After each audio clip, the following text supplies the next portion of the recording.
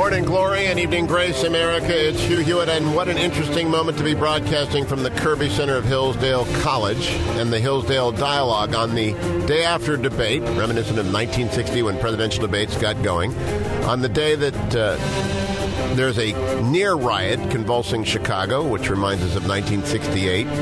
And on the day that Nancy Reagan is laid to rest, which reminds us of the glory years in Washington, D.C. of the 1980s, I'm joined by Dr. Larry Arnn, president of Hillsdale College, hillsdale.edu, for our weekly chat. And Dr. Arnn, what a week it has been. Are you watching what is unfolding in Chicago? Did you watch last night? Yeah, watching it right now. It's amazing. So what are your... there is a combination of events. I watched all of the Nancy Reagan eulogies that I could. There is this debate last night, and now there's this near riot. What is your thought? Well, first of all, I'll say about the debate, you did a good job. Thank you. CNN did a good job. I thought a very good job. I agree. And you have said before that you don't think you and CNN ought to be the story, and that seems to me exactly right, and you weren't. Correct. So I like that. I think the debates have been fierce. They were less fierce last night. But I think these riots in Chicago, there's something fundamental afoot. And it reminds me of the great turning points that I happen to know about in the American Revolution and in the Civil War. And so there's a lot of emotion and a lot of fundamental principle that's up in the air. One thing I've been saying about these debates is, if you take the people who've run for president on the Republican ticket since Reagan and put them all on the stage with this group, they might break down in tears. Wasn't it amazing last night? I said there were no losers last night. The open convention won. Marco Rubio sparkled with a home field advantage, but it was really a tie. He had a home field advantage that gave him a little bit of energy. At least that's what I felt on the stage. I don't know how it came across on the TV. I still haven't seen it on the TV. He was more effective than he has been since the beginning. And it's also, my guess is it's too late, because one of the things that happened was he tried a different tactic, and it was very dramatic, and he has apologized for that tactic and resumed his former way, which I think is a very good way. So that the state of his campaign is he got behind, he tried something really different, and he didn't, and he's abandoned that now and gone back to what he was, which is a very good thing to be.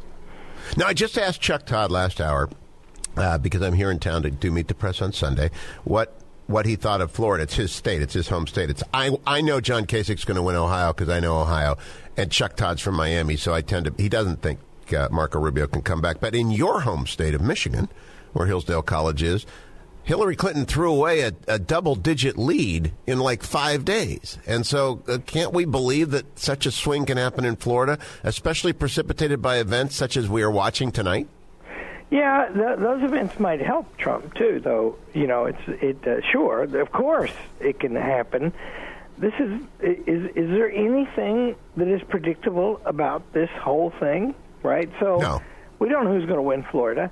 It looks like Trump. And Trump has got big momentum, but Cruz has got momentum too, and Rubio did a good job. And if Rubio were to pull out Florida, and if Kasich does pull out Ohio, it looks even to me, but you know Ohio better than I do, I'm proud to say, then it's still a fight, and it's going to go on for at least another month. Now, I've got to say, Dr. Arnn, I'm going to talk about football now, so it will be foreign to you and alien to your Michigan tribe.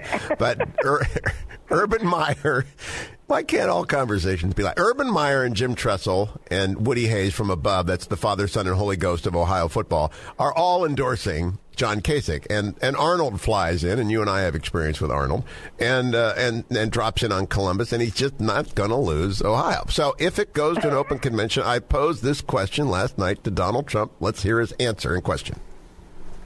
Mr. Trump, if you arrive in Cleveland with a plurality, and the most, but not a majority, is it legitimate for someone else to emerge from that convention the nominee? And if so, would you support that person? I think that what should happen, getting back maybe a little bit to your first question, I think that whoever, first of all, I think I'm going to have the delegates, okay?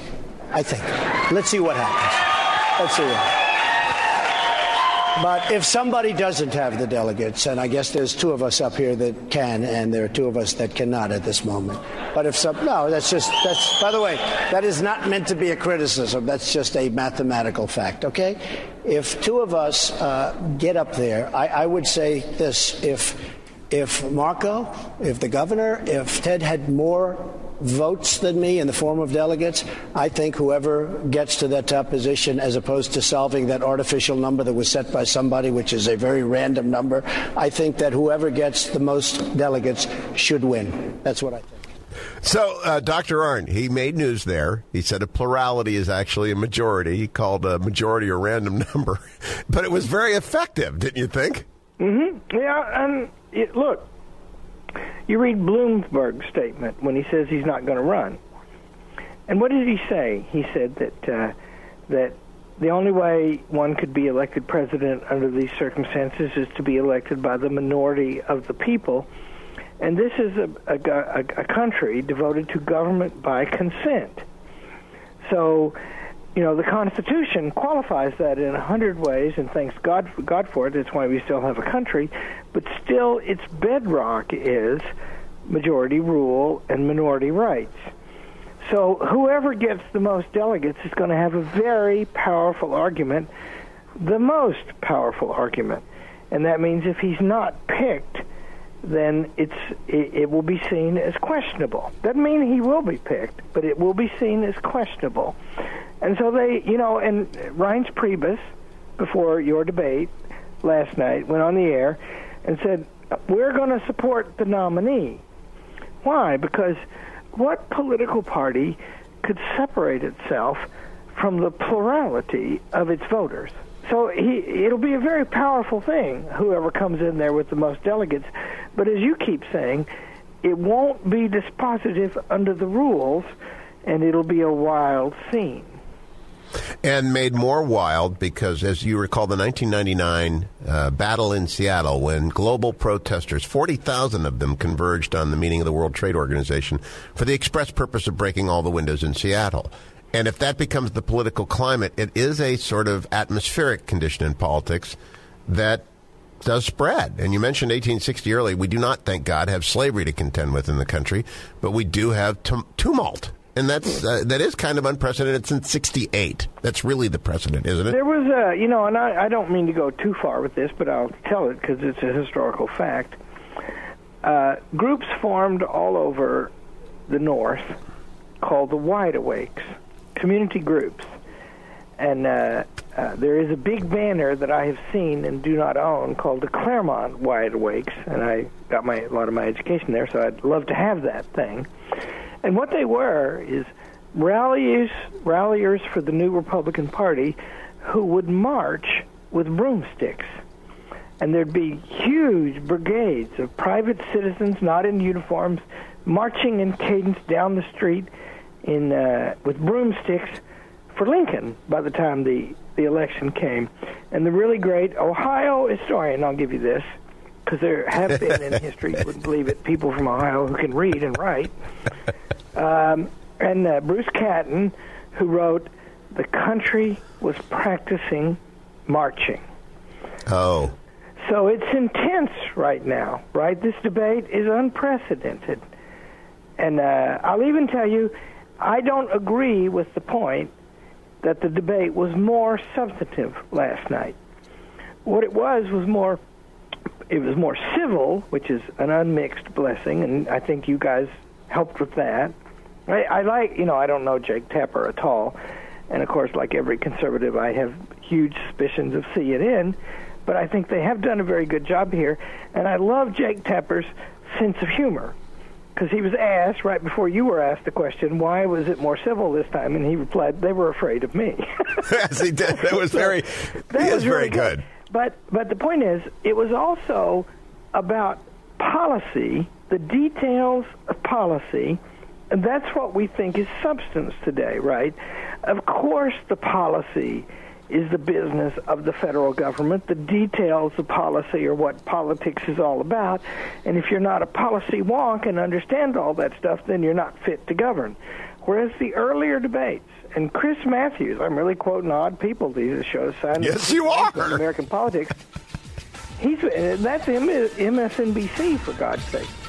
And he's been going around saying, when Trump is in the debate, they talk about the country.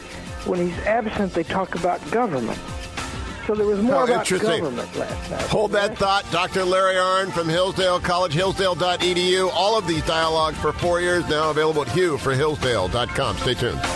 Welcome back, America. That's Keith Emerson, who just died of Emerson Lake in Palmer. And very appropriate on a day when Nancy Reagan is laid to rest next to a very lucky man, Ronald Reagan. And I am joined by Dr. Larry Arnn. Dr. Arnn, Chicago's getting ugly.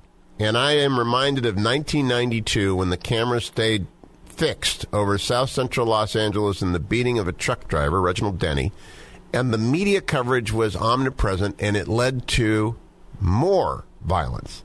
And there is a cycle where attention breeds attention. And this time, do you think the media ought to break off coverage of a rally that's been canceled and a riot that is incipient? Well, the judgment there, and I haven't seen much footage of this, I've been reading about it on the Internet. The judgment there is, do they think in good conscience and judgment that they're going to provoke more violence? And if they do, then of course they should stop. And they didn't in Los Angeles, and they feed on that stuff. And it's, people get killed and get harmed. So, yeah, sure, they should if they think that they're going to cause more violence. That is my assessment. I think, I just got dumped from Don Lemon because they're going 24/7 at CNN because they're a news network and the news is in Chicago. So you go put the cameras over Chicago. It's only 7:20, right? And as I recall Los Angeles, I was at home and I had to drive to KCET in the middle of that thing a few times. And it was scary as heck. And I think 53 people died in the L.A. riots of 1992. Yeah. And it was because they kept the cameras on. Yeah. Very widespread, too. It got out to West L.A. It went, it must have covered, 25 miles one direction and 7 or 8. So that's north and south. So that's a really big area. Yes, and so I on a day that Nancy Reagan, the epitome of graciousness and elegance, is being so peacefully and calmly laid to rest, it is such a juxtaposition of where the politics went to in the 80s, led by Reagan and his spouse, and where they are today. But it is, you said first, something fundamental is afoot. What is that something? Well, the manner of our government is divided into two historical periods, right? And you can see the difference by walking around Washington, D.C. They're the old, beautiful buildings, and they're the new buildings, which are mostly ugly. And what happens in the new buildings, there wasn't any place for them in the old building. The government has become bureaucratic and centralized. And now the Congress passes about the same number of laws it used to pass, but that is multiplied 1,000-fold or more by the rules and regulations, which are effectively laws that are passed in the bureaucracy. That's a new kind of government. And this campaign, there are 3 candidates. I don't include Kasich because I don't think he's systematic about this, but there are 3 candidates who are raising fundamental objection to that. And since Reagan, we haven't really had one who did that. So that's fundamental. And they're tapping into something because we know that the Republican primaries are swelling in numbers and the Democratic primaries are falling.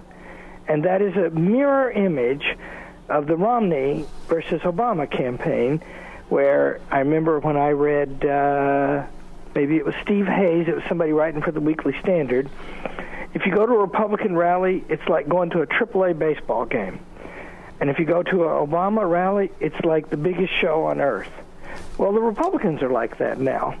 And I think that there is pent up in the populace a big objection to what's going on in the country, and they become impatient with promises that we're going to fix it.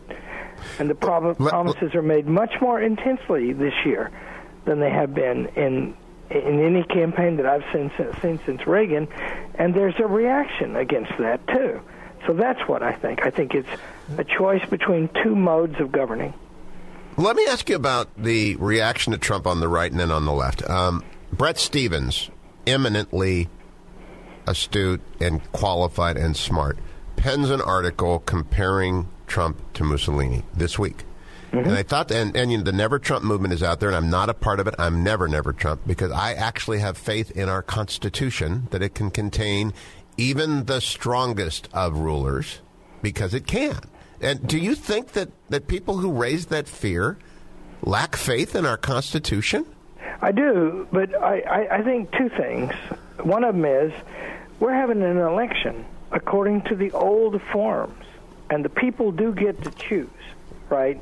And I will tell you that I personally just answered a claim that Trump was like Mussolini, sent by a friend of mine. You were on the email list, if I remember seeing your name there. And what I did was when I say I did it, I got a bunch of Hillsdale College undergraduates, very brilliant, diligent young people, to look up what Trump has said about executive power.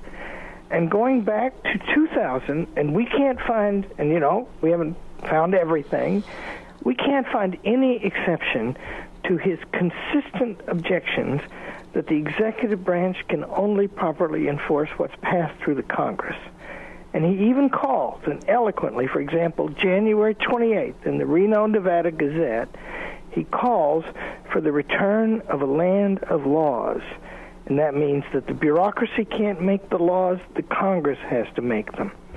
And that is a theme of his, and it came up in your debate the other night, last night. Yep. So first of all, I wouldn't call Trump Mussolini unless I could find some evidence for it, and I can't.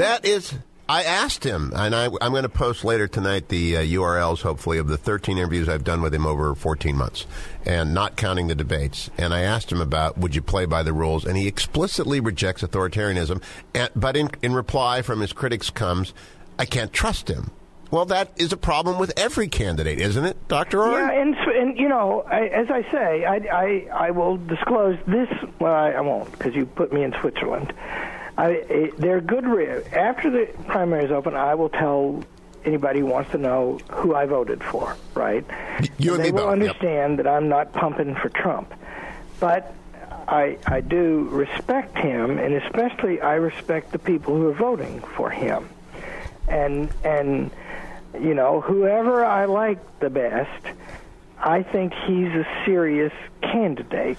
And think on this during the break. The media is attempting to define Trump voters by that man who struck the protester. That's what they're trying to define his supporters as. And they do not define either Hillary or Bernie Sanders by their craziest supporter. Yeah. It is the biggest double standard in the media going. Yeah. And it's so annoying, and I'll come back and I'll talk with it, Dr. Larry Arnn. Hillsdale College America, HillsdaleOffer.com will get you ready for everything Hillsdale. Hugh for Hillsdale will get you all the dialogues I've been having with Dr. Larry Arnn for the past year, and you will not see me on Don Lemon tonight because they're covering what might be a riot in 24/7 mode, and so you had me on CNN last night. You'll have to make do, but I'll be right back with Dr. Larry Arnn. In the meantime, they'll go over and register for Imprimis so you can get one of the wonderful speech digests in your mailbox next month. Hugh for Hillsdale.com, Hillsdale.edu, or Hillsdale Offer. Go get them all. It's all free. Absolutely free. Stay tuned. 34 minutes after the hour, America. Rarely in real time have Dr. Arnn and I met on such a significant day. I turned to the Chicago Tribune, Dr. Larry Arnn. The Hillsdale College Hillsdale Dialogue is underway. Hugh for Hillsdale.com. And I find the headline, live video, Skycam over protest outside Donald Trump event. Above the story, dozens arrested at Trump campaign rally in St. Louis that begins thus. Facing intensifying criticism for the violent clashes between supporters and protesters that have come to define his rallies, GOP presidential frontrunner Donald Trump on Friday continued to taunt those who interrupt his events while promising that police and security would be gentle as they remove them. They're allowed to get up and interrupt us horribly, and we have to be very, very gentle, Trump said in response to one of a nearly dozen interruptions as he spoke at the St. Louis Regal Peabody Opera House. They can swing and hit people, but if we hit them back, it's a terrible, terrible thing, right? Throughout his speech, Trump was deeply critical of the protesters, all of whom appeared to leave the venue largely without incident. Police later said 31 people were arrested and charged with general peace disturbance, and one person was charged with outside the venue with third-degree assault. Trump panned the protesters as weak troublemakers, ordered them to go home and go to mommy, go home and get a job because they contribute nothing. They are not good people, just so you understand, Trump said. These are not the people who made our country great. These are the people that are destroying our country, and it goes on. What do you make of that reporting? It's hardly unbiased. Yeah, I'm watching right now on TV an interview with Donald Trump, and I have the captions on, so I'm reading it, and he's saying that in Chicago, he's saying he had 25,000, he's with Greta Van Susteren, he had 25,000 people scheduled for his event waiting outside, and that he decided to cancel it because talking with law enforcement, they were afraid there would be violence, and the most important thing, he says, is that no one is harmed or killed. So, the good thing about the way the news works today on your show and on TV is you can watch it for yourself. And let's listen to him for. Listen to him for just a moment. And you wonder, why are they angry? So there's a lot of anger, but I think we did the right thing, because if we would have had the rally, I think it would have been something that would have been not a good situation. When you use tough language, when people break up your events and punch in the nose or get that person out of here, are you sort of giving ammunition to protesters who say that you're the bully? Well, I don't think so, because, frankly, we haven't really had a problem. We had a little bit today where we had some individual people stand up, and it was annoying because it was probably 7 or 8 of them where they stood up in pretty much individual fashion. All right, so Larry Arnn, this is interesting. He's saying exactly what you just quoted him as saying, and he's saying, because there's a media narrative that's developing here, quite independent of the Donald Trump who gave helicopter rides to kids at the Iowa State Fair in the summer. Yeah, well, look, the media coverage of Trump, if the past is any predictor, is going to become very negative because he's ahead. And, if he wins, it'll be incredibly negative. But it'll be incredibly negative on Ted Cruz, who's in second place right now. Indeed, all of this would be happening to Cruz if it weren't for Trump right now. Well, I asked Senator Cruz on right before you, and he averred that there had been no such problem at his rallies. And I thought to myself, just you wait. If you're the front runner, the Black Lives Matter protesters will go where the cameras are. Yeah, it's just that's right. that simple. Yeah, it's that's just right. That simple. And, what you aim for is, Trump is a tough guy, and what he has said many times is, if they attack me, I'm going to attack them back harder. Well, this is, that's the tone. And this campaign has got that about it. And it's not just Trump. Chris Christie lit into Marco Rubio very effectively, and that began a decline in his campaign. And then Rubio has attacked Trump in ways for which he's now apologized. And I personally forgive him for that. I mean, his apology is generous and good. And he is a good guy, but the point is, these are fundamental things, and not just emotion, but the quality and character of the arguments are very intense.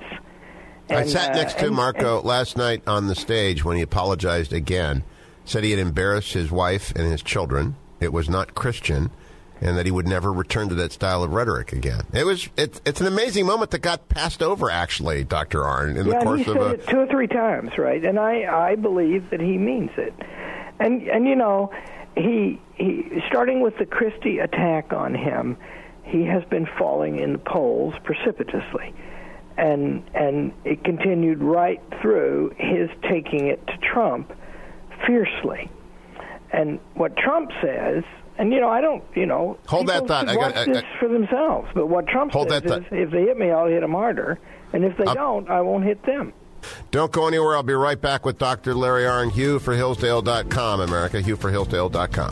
44 minutes after the hour, America. It's Hugh Hewitt with Dr. Larry Arnn, president of Hillsdale College. I would be really remiss, Dr. Arnn, if I did not at least devote one segment, this last segment of the Hillsdale Dialogue this week, to Nancy Reagan and Ronald Reagan and the passing. I got to meet with her most recently in 1992 with the president still active, about to go down to Houston. We sat down and talked about presidential libraries. I don't know if you ever had the great gift of sitting down with President and Mrs. Reagan, and I know you talked with Ronald Reagan, but what do you think is going on today in all of these wonderful eulogies to her style and grace? Well, she was, first of all, she was the closest person to Ronald Reagan, who's the greatest president in my lifetime, at least, and I'm an old man now. And the affection between them was so very manifest. Reagan, in my opinion, first of all, I just said it, he's a very great man. Reagan was used geniality to keep his distance from people. I talked to Reagan several times. I counted it a great privilege, but I had long talks with him a few times, and I once argued with him a bunch about something he'd done, and he never said a word to me that you couldn't read in his speeches. And yet, in the middle of one of them, he noticed, the President of the United States noticed my wife did not have her dessert, and he got up and got it for her. So don't say anything bad about Ronald Reagan in front of my wife. But I've known you for 30 years. I've never heard that story. Go ahead. It's awesome. Yeah, it was really great. Penny called her mother in England, and said, guess what happened to me, What a gracious thing, right? He's a wonderful man, but he has a reputation, even among other members of his family, of a certain coolness, but not with Nancy. And the love between them was so clear, and she's such a lovely woman, such a kind woman. I never heard her say anything that I didn't think was gracious and artful. And first ladies get scrutinized a lot, right? She was good at it. Now, I want you to do something. I want you to do something. I've been to only one First Lady funeral, Mrs. Nixon's, and it was very highly choreographed. Nancy Reagan is said to have provided every detail of this. And the people who spoke at her eulogies today were Brian Mulroney and Jim Baker, her two children, Tom Brokaw, and Diane Sawyer. From what do you gather? I gather a great lesson in that. Her message, her last message, but what do you decipher in that? Well, friends, first of all, well chosen. So I met Brian Mulroney one time in my life, and it was at the Reagan Library, and I had lunch at a table where he and Nancy Reagan were both sitting. And I was there in case somebody dropped something. And they got on famously. I talked to him for half an hour after lunch. I had said something about Reagan. I gave a talk about him, and it went well because I figured out that Reagan gave one of the greatest his first inaugural address, one of the greatest in history, and that's saying something, because Lincoln and Washington both gave those addresses. And I explained why I thought that. And so I talked to Mulroney at length about that. And he said, the first thing he said to me was, he said, so you think that he is historically great?